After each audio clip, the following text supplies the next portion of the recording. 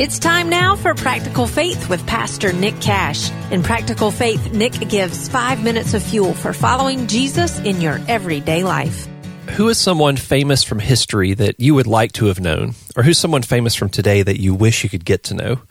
Maybe you'd choose Mahatma Gandhi or Beethoven, Mother Teresa, Albert Einstein, William Shakespeare. Maybe you'd choose someone like Abraham Lincoln or Nelson Mandela, C.S. Lewis.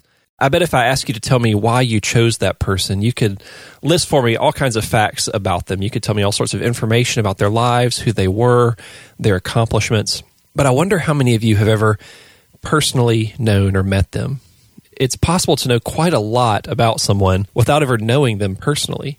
The very same can be true of God in our lives. We can know all about Him, lots of facts, all kinds of information, but not know Him personally for ourselves.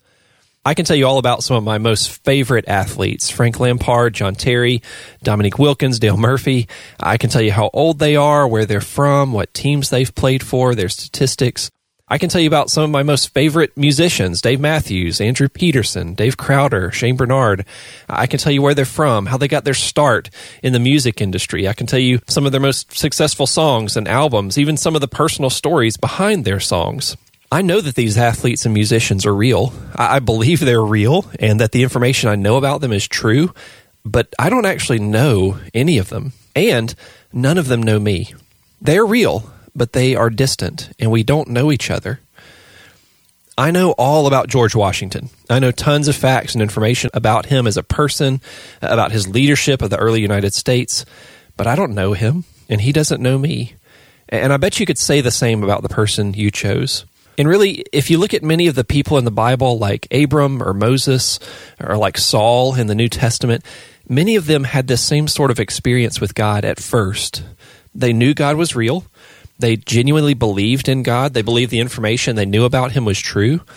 And from our first introductions of these people, we can see that they even loved God. They really wanted to please God with their lives. But for each of them, their knowledge of God, at least at first, was not personal. Their knowledge of God and their desire to please Him, even though it was sincere, it was distant and impersonal. And then for each one of them, and for many, many more people throughout the Bible and all throughout history, things drastically changed in their lives when this real but distant God became close, personal, and known to them in a real, relational kind of way.